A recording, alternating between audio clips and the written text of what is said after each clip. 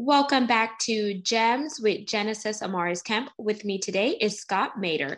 And here's a bit about Scott. In 2011, Scott and his wife, Carrie, took Inspired Stewardship as a business to serve Christian men and couples that are struggling to live out their calling. They work to help align the way you use your time, your talent, and your treasures so that you can identify and live a fully authentic life that allows you to authentically live your calling, serve others, and provide for your family. As a certified human behavior consultants and members of the John Maxwell team, they focus on helping you understand yourself, understand others, and through that understanding, build the kingdom.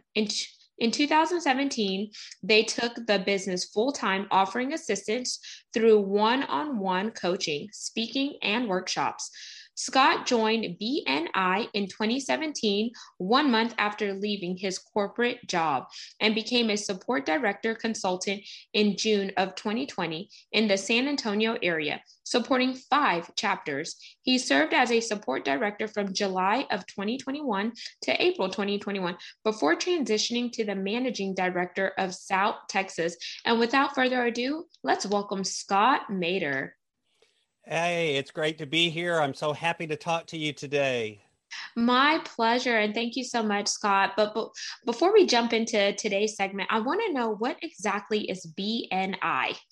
So BNI is Business Network International. So it is an organization that helps small business owners form what they call chapters, where they network with each other to help each other grow their business, to help each other support each other in business, to pass referrals, to do education, all of these sorts of things. So that because small business is one of those things where oftentimes you're on an island, and it's a way of bringing people together to help each other grow their business with the attitude of givers gain. Thank you so much for explaining that because I learned something new. And today, listeners and viewers, we're going to talk about using your calling to find your purpose, or remix it this way: are you called for your purpose? So, Scott, when you think about the work that you're currently doing alongside your wife, Carrie, how did you know that it was time for you to break free from corporate and tap into truly who Scott Mader is and what you and Carrie have to offer? Well, I will be honest. I was a little bit slower to make that decision than my wife was. So she actually says I stayed with the corporate world about 3 years longer than I should have. So I've always, I've always kind of been a coach. I just didn't always call it a coach. So I was a school teacher for 16 years. In as a teacher, I always kind of had that coaching mindset as opposed to just stand at the front of the room and talk for 40 minutes and then give people a test. And then when I moved into corporate, even as I moved up into leadership, I still had a coaching mindset. It was always about developing the people around me and kind of lifting up the resources that way. And so it was sort of natural when people outside of the business began to ask my wife and I how we'd done some of the things that we had done and would we be able to help them. It was sort of natural to start taking that same sort of coaching mindset and take that coaching approach. And so the coaching part is something I've always done, even though I didn't always call it coaching. Now, taking the leap from having a highly compensated, nice, corporate job that was secure into running my own business, that was a bit more of a stretch. That took a little bit more time and a little bit more of prayer and a little bit more of listening and hearing. And my wife telling me, you really need to do this. You really, why haven't you quit yet? And me finally, kind of going, okay, you're probably right, and launching the business back in 2017. So it definitely is a process. It's not something that happens instantaneously. And it's something that requires a lot of prayer, a lot of listening, and then a lot of seeking out the input of the people around you that you trust, my mom, my wife, those sorts of folks, and listening to their voice as well.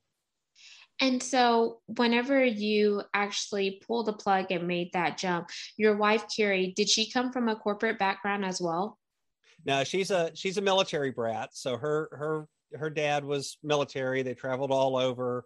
So she's kind of always had that attitude of, pick me up, put me in a new place and I'll figure it out. Not a big deal. because she did that all the time that she was growing up. And then she worked as an optical tech.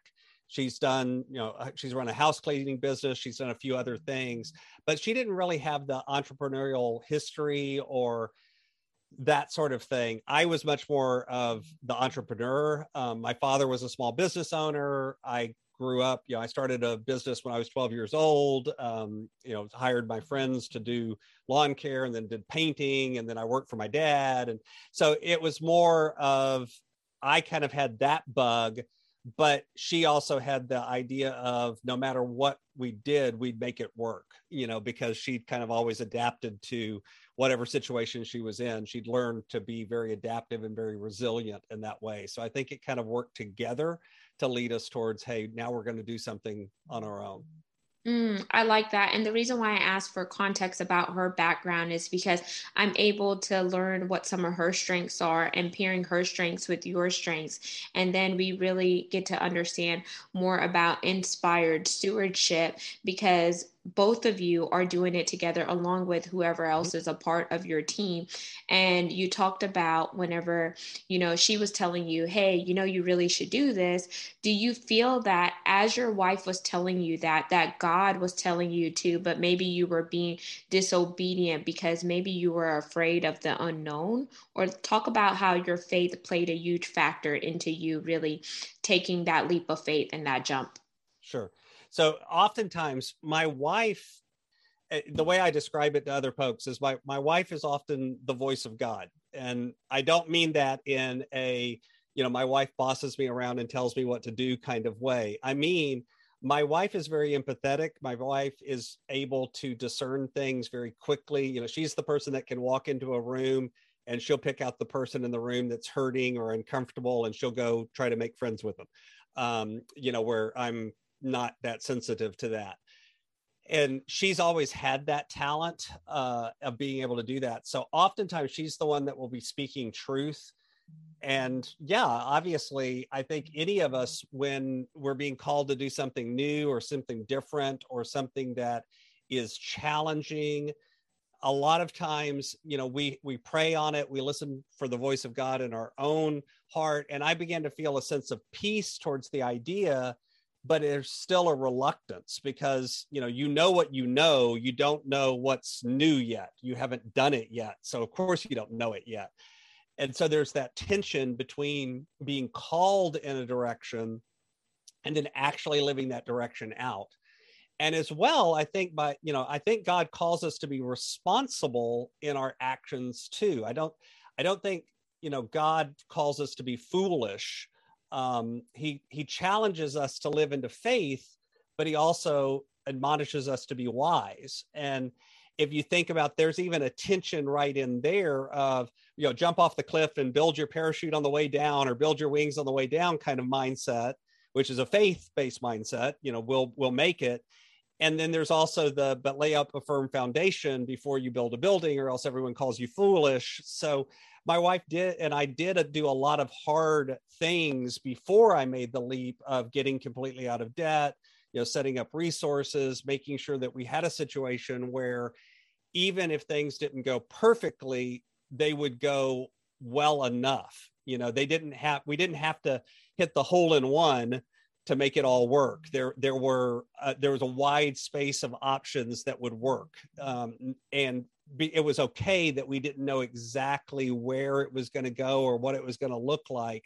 We didn't have to have that certainty because we weren't going to not take care of our family, not take care of our son, not take care of our needs, and still be able to help and serve others at the same time. So it does mean when I started the business, there wasn't this sense of desperation, which helps get past that fear into the idea of, well, yeah, but this is what I'm called to do. And this is the direction we're supposed to go. And yeah, we don't know exactly what it's going to look like or how it's going to work out, but that's okay. And that lets you then lean on the faith part. So I think there's a tension in that all the time for all of us as we kind of live out our day to day. I love how you explained that because I heard the golf analogy. I also heard the faith part. And whenever you were talking about faith, it reminded me of the scripture. If you have faith the size of a mustard seed, you can move mountain. And then I also heard you saying, yes, I saw the natural, but then when I paired the natural with the supernatural, you had supernatural. And that's whenever you did your part, but then you allowed God to do the rest. Mm-hmm. And then I also heard you talk about strategies in there because you made sure that you had certain things in place before you really took that major leap of faith. Not that you didn't have faith, but because you wanted to make sure that in the natural, your family was taken care of. So you had an exit strategy and etc. And that does bring in the scripture to reminder, be wise as a serpent but harmless as a dove, is what Mm-hmm. I gathered from that. Because sometimes we as individuals want things like a microwave society where you could just hit 30 seconds and it's done, but then you don't want to take the time to allow it to slow cook and etc. And then whenever we get into a situation that is not conducive, then you have to ask yourself, well, what did I miss along the way? What steps did I negate to get to where I was, if that makes sense? Mm-hmm.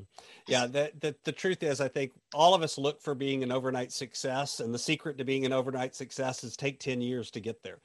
It's we see the success and we think, oh wow, that person just burst on the scene, and now they're famous, but we forget about all the hard work that came before. They usually, I'm not going to say it never happens because the world's big enough that there's probably an example that would prove me wrong. But I think most of the things that we hold up as, at least from a worldly point of view, an overnight success aren't really that. They're instead the accumulation of years and years of work and practice and effort that then manifest and people suddenly see it. It's not that the work didn't come before, it's that nobody was paying attention to that part of the journey, if that makes sense. Yes, that makes sense. And that's what I like to tell some of the younger people that I mentor. I said, you see all the people on social media who are famous. Have you ever stopped to ask them, what were your struggles and what were your pain parts? Because they only put out what they want you to see because they're curating a vision for you. But they Mm-hmm. never talked about how maybe they went through bankruptcy or they were homeless or, they had some jobs that maybe they got fired from or they resigned and they hit roadblock after roadblock until they hit that aha moment where they figured out what their niche was and how to capitalize on their niche and etc.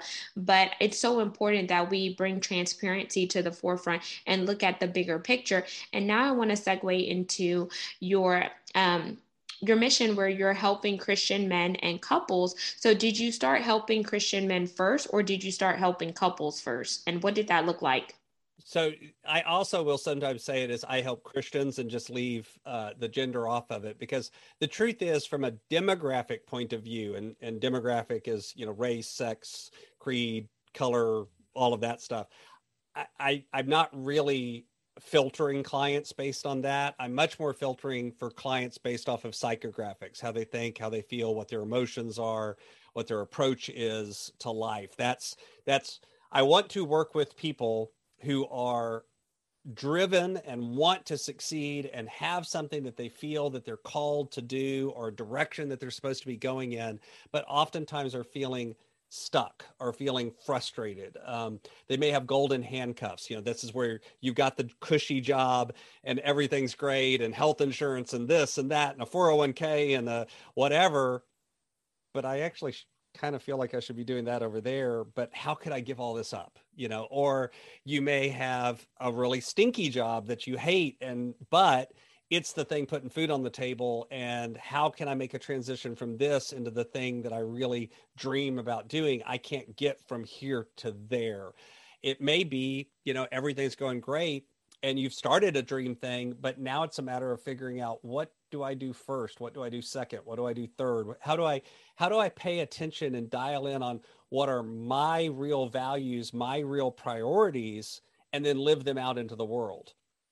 And that came about because, my wife and I struggled with that. We spent 30 years, dealing with this and figuring this out, and taken a lot of courses and worked with a lot of other people and taken a lot of training and developed a lot to try to start figuring this out. And we started with financial coaching, and we transitioned over time and expanded into what I call stewardship coaching, because what I found out is the way we handle our money, the way we handle our time, it really comes down to how we handle ourselves. And so, my joke is I help people master your time, your talent, and your treasures. But the real truth is I only work on talent, because at the end of the day, how you handle your time, how you handle your money is really about how you handle yourself. And so it's really that self piece where all of the work happens, but it manifests itself in being able to live out an authentic way, what your values are, what your priorities are, so that instead of missing the kids' soccer game because of your day job, you're actually able to be there and be present with your family and be there when you're there and be at work when you're at work. So it's not about they have to be on to launch a small business, or they have to, they want a nonprofit, or in some ways, it's not even about that they have to be Christian, other than I'm a Christian and I tend to teach through that lens. And so if it's alien to you, I'm not the right coach for you. It's not that I don't want to help you. It's that we're going to be talking two different languages, and that's not going to be real conducive. So that's kind of how it comes about that clients end up partnering with us to work on what they need so that they can really go out and do what God is calling them to do, even when right now they just don't see how they can get to that point yet. And that's very understandable, because when you were talking about that, I thought about when I was working in corporate not too long ago, and I spent the bulk of my career in oil and gas. And yes, it provided, a substantial amount of money, and it was conducive to the current lifestyle, especially being, dual careers, where my husband and I both had a career. And then I felt like God shifted that, because I knew it was time to leave the organization, but I enjoyed the perks that I got. The money that I made was good. So then I kept just sitting there. But how God launched me deep was whenever he forced that door to be closed via a layoff. And then it was like a wake up moment. And I was like, oh my gosh, how much have they paid me to sleep on my dreams? And that's one question I like to ask some of the people that I either coach or mentor. How much is that employer paying you to sleep on your dreams? Because sometimes we don't realize certain things until we're going through a situation that is not necessarily conducive, a situation that we didn't bring upon, but it happened to us, but it also happened for us. So then it causes you to shift your perspective and look at things from a different lens. Mm-hmm. And wait, go ahead, Scott. No, go ahead.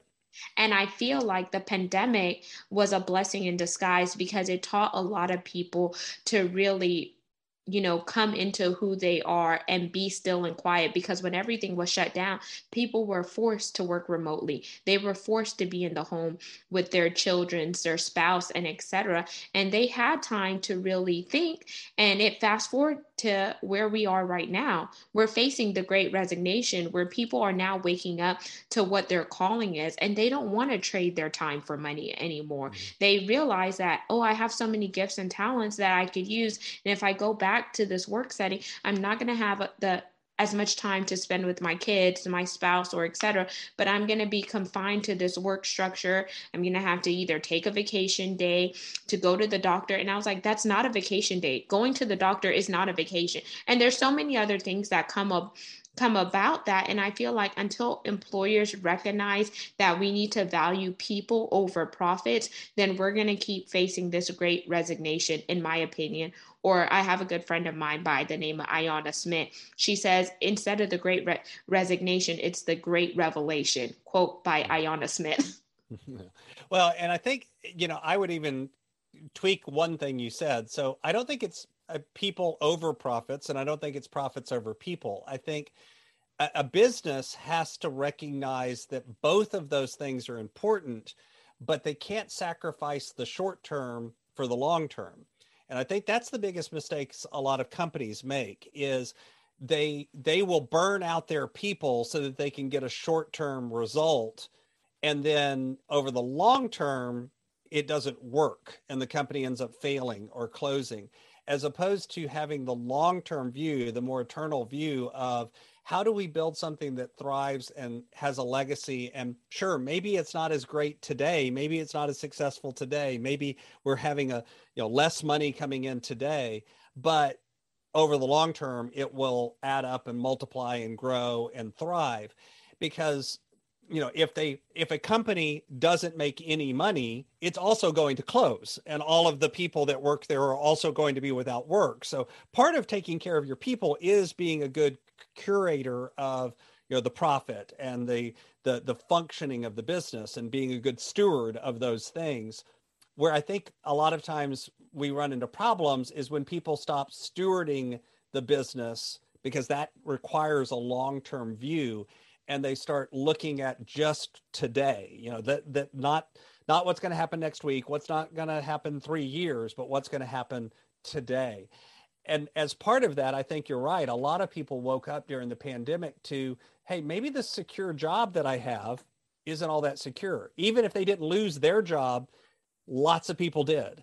Even if they didn't, launch or see something out there that they wanted to do, and they were still working and they were able to work from home and everything was still fine, there was a lot of other people that weren't fine. Even if they themselves had no one in their family get sick or anything else, they heard about and saw people who had gotten sick and even passed away during the pandemic. And it brought home again that idea of, wait a minute, if I'm living only for tomorrow, this is bad because I may not get tomorrow. But by the same token, if all I'm living for is today, the YOLO, you only live once, do it, forget the future, let's live today, that's also bad. So I think a lot of times the mistake we make, and this is a very Western culture thing, is we love things to be either or, either people or profits. Either today, live for today, or live for tomorrow. Where I think a lot of times, and I think this is theologically sound, if you read the Bible, we're put forward to look at things as a both and. It's both the worldly and the eternal. It's both the now and the tomorrow. It's both people and profits. How can you succeed by lifting both things up? Again, putting it back in the terms for my clients, how can you live out your calling and yet not sacrifice everything else? How can you live and also thrive? Because I think so all too often we look at just surviving, when I would think we're really called to thriving. And now, thriving, by the way, doesn't mean you're rich and you live in a big mansion. It could mean that, but it could also just mean you're able to provide for your family and your friends and take care of what needs to be taken care of. Thrive is a relative word. It's not a worldly word that I'm putting forward. It's more one of, are you really able to live into your authentic self? And if you are, then you're thriving. At least in my, that's my definition of the word, because I don't think there's a right or a wrong one in that case. And I love what you just said in the latter part as well as the beginning, because sometimes people are like, they would ask, are you surviving or are you thriving? Well, I don't just want to survive and I don't just want to thrive. I want to do both, because they work together. And I feel like whenever we don't bridge the gap and bring things together, we're actually failing, in my opinion. So if you're open, Scott, I want to do some role play, and I'll pretend to be your client. And I think this would help people if they're still missing some form of connecting the dots. So just ask me some questions and I'm going to answer as my authentic self. Okay. So what area would you like to work on? I would like to work on one, being more clear on who my avatar is. So, who my ideal client is when it comes to my coaching business, as well as podcasting clients. So, Okay.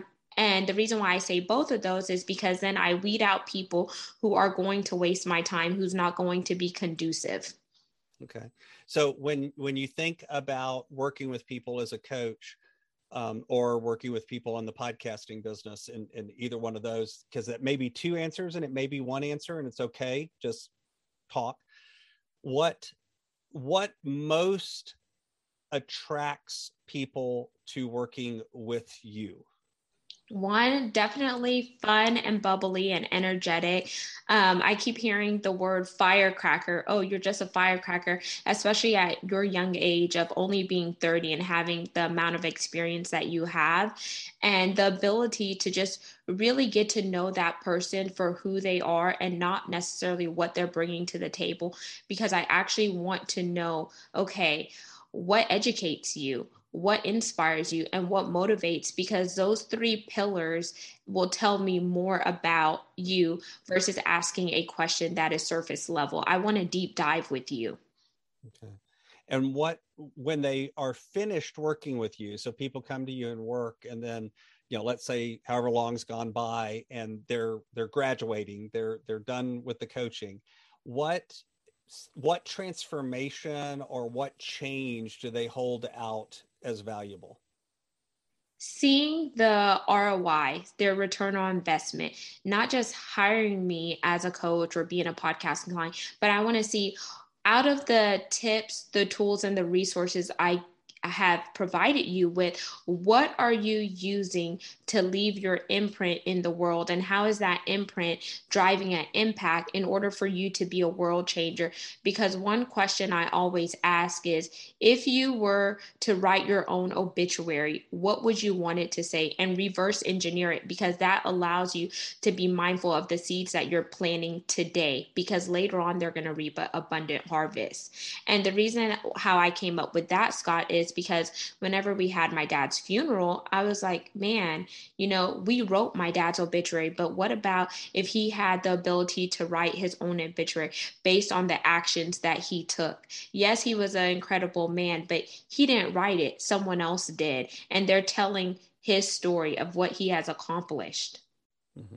if that makes So, sense. sure. So I want to challenge you, though, to put that in the language of your client. So not about what you see as their transformation, but if they were sitting down with their best friend and having a cup of coffee, and their friend looks at him and goes, something's different about you today. Something's different. I haven't talked to you for 6 months, and something's different. And they talk about your coaching. What would they tell their friend came out of that coaching? She held me accountable. She was no nonsense, very direct, cut through the fluff. And she told me not necessarily what I wanted to hear, but what I needed to hear in order to unlock my destiny assignment and keys, which no other person has done that for me. So she was just straight out the gate. And I guess the reason why I say that is because some people are like, you're very direct and blunt. And I'm not sure if it's because of my years that I've spent in oil and gas, because when you work in that industry, you don't have time to be fluffed up when you're drilling $1 million wells a day or etc. Right. Sure. So, okay. So that, how did you say it? You helped them unlock the keys to their destiny. Is that what you put? Is that how Yes, you to said their it? dis. Okay. Um, and now, is there anything or any types of clients that you absolutely do not want to work with? What are some characteristics that are antithetical to the kind of client that you want? I would say domestic violence, because I haven't encountered domestic violence, so I may not necessarily know how to speak their language. Another one is drug abuse. I've never been in a situation with drug abuse, and I feel like drug abuse could be tied to some form of trauma, and that trauma could be tied to triggers. And then another client that I don't want to work with is maybe somebody who is going through divorce, because I've never experienced a divorce, so I may not necessarily know how to understand where they're coming from. I want to work with people, yes, who want to work on their mindset, but I have been in the situations that they're trying to get out of, because then my experiences will carry weight. Okay. And if you could only work with one, and again, don't focus on demographics. So not who they are, but how they are, as in mindset. What are some characteristics or traits that would make someone a good fit for you? Limiting beliefs, fear, someone who's fearful because they haven't seen possibilities, someone who is dealing with imposter syndrome. They've heard so many negative voices that they are starting to believe those voices. And someone who is struggling to find out who they are. Mm-hmm. Anything else? Ooh, this is a good one. A person who has went through bullying to the point where that bullying has left some remnants inside of them, where they are just so mindful of who they talk to or who they're connected with, because they don't want to open up those wounds, when in actuality those wounds do need to be opened up so they could effectively heal from them. And okay. Someone who is a product of parents who are immigrants, because when you see your parents come to a different country and what they had to sacrifice in order to make it, that's also a part of who you are. And sometimes those generational foundations can also be generational curses, because you hold on to those things so tightly that if you let go, you feel like you're going to lose a sense of who you are, when in actuality you are becoming who you were destined to be when you shatter those emotional ties and bondage. Okay. So now in this, I want to challenge you to answer this in as few words as possible. Okay. Okay. If you think about one, if you had to sum up in as few words as possible, what's the main area you help clients with, or the main thing you help clients with? Ownership, resilience, perseverance, identity. Okay. And what's the main problem? So that's solution, that's the after. What's the before? When they're seeking you out, what's the problem or the pain? And again, in as few words as possible. Fear, doubt, lack, scarcity.